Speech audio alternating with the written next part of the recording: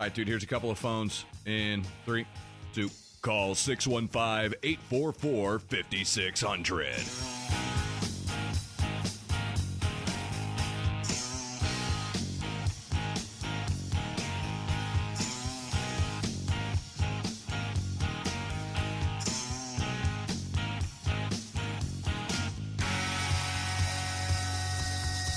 Brett Ciancia, Pick Six Previews with us, talking college football. Brett, are you depressed? Today is the last day of the portal for this window. Has that got you down a little bit? Hey, good morning, Bill. Well, yeah, I mean, I finally can see how the carousel has worked here once the dust settles and see where everyone landed. Of course, it's just the first window of many. It'll heat back up after spring ball, I'm sure, after the spring ball season, after the depth chart has been released. So just the beginning. Georgia Dog down on the Emerald Coast says, ask Brett, are the football gods going to get an ulcer approving Georgia getting a third national championship in a row? Well, yeah, that would certainly be history. I think the last three-time back-to-back-to-back champ, you got to go back to Minnesota or maybe Army in World War II. Probably before that, the Michigans and the Yales and Princetons of the world. So it's extremely rare, unprecedented in the modern era. So, but when you look at that schedule, they don't need too much convincing. I mean, it's Ball State, UAB, UT Martin in the crossover. I mean, in the non-conference, and Georgia Tech is down, going through a coaching change. And in the cross division for the SEC, you avoid Bama, avoid LSU, and avoid A&M, who might be improved with a blue chip roster. So. Very doable. They're definitely the favorite to be back in Atlanta, and we'll see where it goes from there. Brett Ciancia, Pick Six Previews with us. What do you concentrate on this time of year? Yeah, so I'm going through running my stats, my numbers. Now the national title finished up, all the season stats are locked. So I'm doing a lot of the numbers work right now. It's a little early to be talking to head coaches and talking to coordinators. I like to do that around spring ball or after spring ball once they have, a better look at their new roster. But I did talk to North Dakota State's head coach yesterday, the Bison, and we were just talking about analytics, advanced stats. He's really into the numbers and wanted to pick my brain and the numbers that I use in my book and my research, and vice versa. I want to see how he applies it to his program. So, a ton of respect for them. They're obviously the gold standard in FCS football, and just cool to see that they're using the numbers on their end. So, but mostly, I'm kind of waiting until February, March, April to be talking to most of my Power 5 head coaches and coordinators. Rumors, and I don't know if we have confirmation, that A.D. Mitchell from Georgia, their best receiver, not named Brock Bowers, and again, we can make him a tight end or receiver, and he had injury problems this year, but played well down that huge play there in the Ohio State game. Anyways, there's rumors he's going to be in the portal. Now, they have taken two receivers in this transfer window, one Missouri, and they've taken also Ra Thomas out of Mississippi State. Have you heard anything about A.D. Mitchell or know what's going on there? No, I haven't heard. Of course, he had the big national title catch 2 years ago in the 2021 national title. He seemed to really come up at the biggest moments with catches. So I know that he has a special place in Georgia football history with the national title touchdown. I haven't heard the rumors on that. I know they did sign two great ones. You mentioned Ra Thomas, Mississippi State. Also, the top transfer in the entire portal right now, receiver, Dominic Lovett, coming from Missouri. So, just the rich get richer in college football. That's just how it goes. So they'll be fine regardless at receiver. And it looks like a really complete team. I think the stat was that every guy that scored a touchdown, not counting the quarterback, but the receivers and running backs and skill guys, they're all coming back for Georgia. Just goes to show you this was supposed to be the rebuilding year after losing 15 draft picks and an NFL record amount of defensive draft picks. In the rebuilding year, they put together almost a more impressive season. So, they're going to be loaded again next year. A lot of talk about Walker Howard, too. Legacy, LSU legacy, Jamie Howard, his dad. And he did enter the portal. He's visited he's visited Ole Miss. Check that, Ole Miss, and also TCU. And there's talk that maybe Ole Miss is going to get him. Do you think he would be a legitimate competitor with Jackson Dart this spring if indeed he does go to Oxford? Yeah, well, the early indications have him going to Oxford to be competing right there for the Ole Miss job, and I don't think that he would pick a school that he couldn't compete at. So I think that's just how it is nowadays. Even if you have incumbent starters coming back, I think that every job is up for grabs, especially the quarterback job at a lot of these schools. So I think someone that highly touted, I think he was a 5-star out of high school, one of the top quarterbacks ever recruited by LSU. I think someone of that stature, he's going to go pick a place he can compete at. So, yeah, that if he's going to end up going to Ole Miss, that means we have a quarterback battle down in Oxford. Yeah, when you evaluate Jackson Dart, he certainly does not have the arm talent of Matt Corral. It's probably not a good comparison, but he's not that level of a quarterback. But how would you critique him? Yeah, well, losing Matt Corral, I mean, that's an all-time Ole Miss legend, really. So there was tough shoes to fill. If you remember in spring ball, he earned his job. He beat out Luke Altmaier. It was a pretty contested quarterback battle up there. But, yeah, when you look at his stats, he was kind of middle of the pack this year in the SEC. I think he placed 7th in the conference in the all-encompassing QB rating. It actually turned out to be more of a rushing attack, more than usual for Lane Kiffin's offense. It was really strong on the ground. Defense was strong. So it kind of took a little bit of a step back in the pass game. I think he was 20 touchdowns, 11 picks. So, there's room to improve. It wasn't a bad year, but it wasn't an elite, top 3 in the conference kind of year. So it does leave the door open for a battle, especially with a 5-star coming in. And we'll see. But I think Luke Altmaier himself, the other contender, he transferred out. I want to say Illinois, but don't quote me on that. I'm still catching up on our carousel here at quarterback. He's with Bert in Champaign, Illinois. Mm-hmm. Tom in Myrtle Beach says, I have 3 questions. When will the preview book, 23 preview book, be released? Can you pre-order? And also wants to know, this is number 3, can you buy his mini helmets in non-Power 5 teams? And he is in Myrtle Beach, so he's talking about Coastal Carolina. Yeah, well, thanks for the questions, Tom. This is great questions this time of year.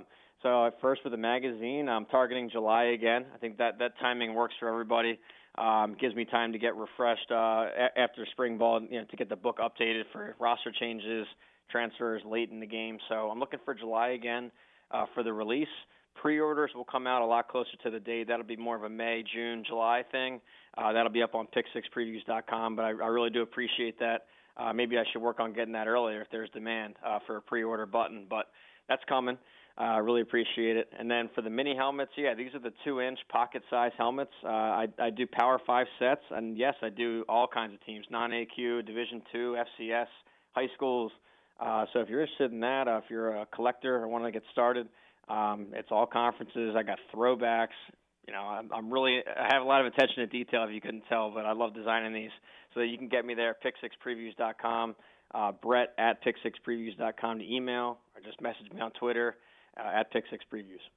So people can send you special orders, right?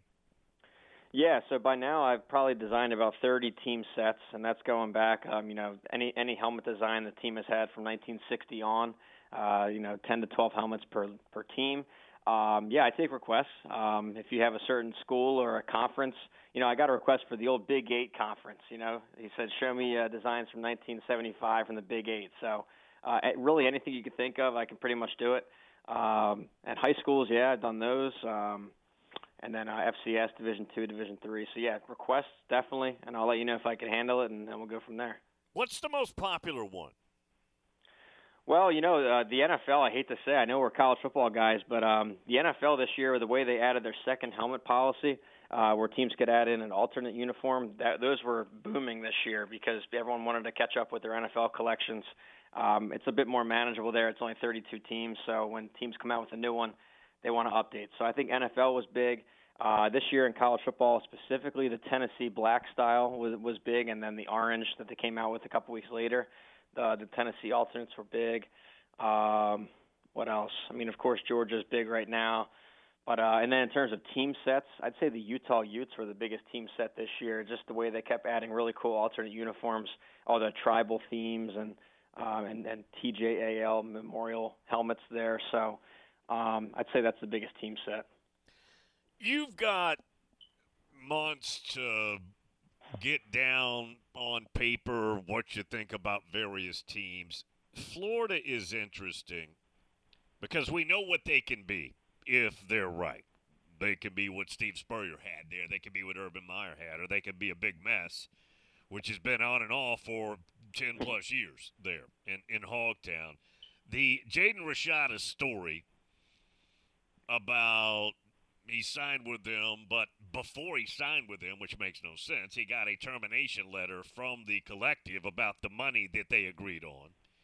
And he was due a week from Monday to enter school there, which he did not do. And now the word is he's applying to get out of his national letter of intent.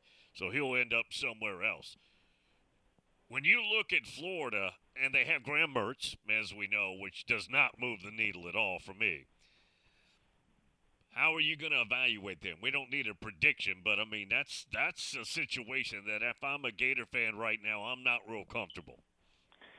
Yeah, these kind of signing day drama stories, they happen a lot of places. There's usually one or two of these big ones every cycle nationwide. You never want to see it happen to your school. It's a little bit different now that there's extra deals on the side, the NIL, the legal papers there. So definitely a new territory there. We'll see how it shakes out. Florida, there's two parts to this. Number one, with Florida, you already hit on it. What they have to do, they really have to recruit well in state. I mean, they have one of the best talent advantages and geography advantages in the country. It's got to be a top 5 recruiter every year or most years if they want to win a national title. It's just it's one of the best features of that job. You got to go execute it. So I don't think they hit that target this year. And I know it was a solid class. It was in that top 12, top 10 area, but not quite where we want it to be. So I'm tracking that here in his second big cycle, Billy Napier. And then statistically and on the field, it took a pretty big step back. The defense struggled in every area. Like I said, I ran my numbers and analytics so far, and there's a lot of red, a lot of bottom 100 stats there for Florida's defense. Yes, they had some success on the ground rushing the ball. I think some explosive rushing numbers were high, but overall, disappointing year. So it's an important swing year here. You got to start to hit on the transfer portal, get the recruiting under control. Put out this fire with the Rashada situation, and then just get back to playing competent football. So I'm still believing in it. We'll see how this year goes, but the leash might be kind of short down in Florida. Brett Ciancia, Pick 6 Previews is with us, and we always talk college football. Doesn't matter if it's the non-playing portion of the season or not. Is there a team? This is a hard one. That could circumnavigate next season like TCU did? Yeah, well, when we're talking TCU, there's a lot of categories here. They were picked 7th in the Big 12, 7th out of 10, so not on anybody's radar. They had a first-time head coach, or a new head coach. So again, that limits it even further. The team I'd like to throw in there is Florida State. And I don't think it really fits either of those categories because I think they're now on everyone's radar. I think everyone knows what they have there.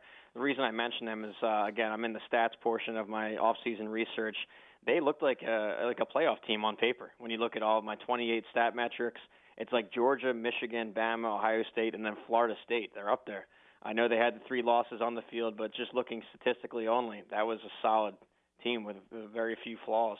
A lot of it's back. So I throw them in there. I know this is kind of a different category. That's a tough one. The beauty of it is nobody expected it. To meet that kind of mold, look at a Nebraska. I'm not calling for a playoff run for Nebraska, but look for a first-year coach that can make a big turnaround. Maybe there's some untapped potential. Kind of have the same profile. With TCU, it was a top 20 recruiter. They weren't the best recruiters in the conference, but they were in that top 3. And with Nebraska, they're top 20 recruiters. There's a lot of talent on paper there. It just has not been developed or met their maximum. So first-year head coach Matt Rule coming in could get them to back to bowl season. I'm not calling for anything higher than that, but should be a turnaround a little bit there. Good last question. Topwater Assassin over in South Carolina wants to know, Brett, how do you forecast a team like Clemson when they're bringing in Garrett Riley, which probably will change their offense? Yeah, that's huge. What it reminds me of this time last year was Ohio State's hire of Jim Knowles. You know, it's one of these superpower programs. One side of their ball is elite, and the other side is struggling. And credit Dabo for going out and hiring one of the best offensive minds in the game right now. You saw what he did at TCU. Before that, at SMU. Of course, he has some roots there with Lincoln Riley, one of the best offensive guys in the country, his older brother. So I think that's an immediate fix to Clemson's offense. It also makes it more of a destination for some of these top skill players. They want to go play in that kind of offense, and we'll see. So so credit Dabo. The offense really held them back this year and last year. Really, it's been 2 years of this ever since Trevor Lawrence left. So you needed a fix on that side of the ball. He goes out and hires the best guy to hire. So that's huge. That throws them back into the playoff conversation for me. Tell everybody how they can get your content. Yeah, thank you. It's at Pick Six Previews on Twitter. That's all day, every day in the off season, and then pick6previews.com for the preview book coming out next summer. Good stuff, man. See you next week. Thanks, Bill. Appreciate it. There you go. Brett Ciancia sent a message to Rusty about A.D. Mitchell, wide receiver, Georgia, and he said if he had to bet, he thinks it's accurate, that he'll be transferring.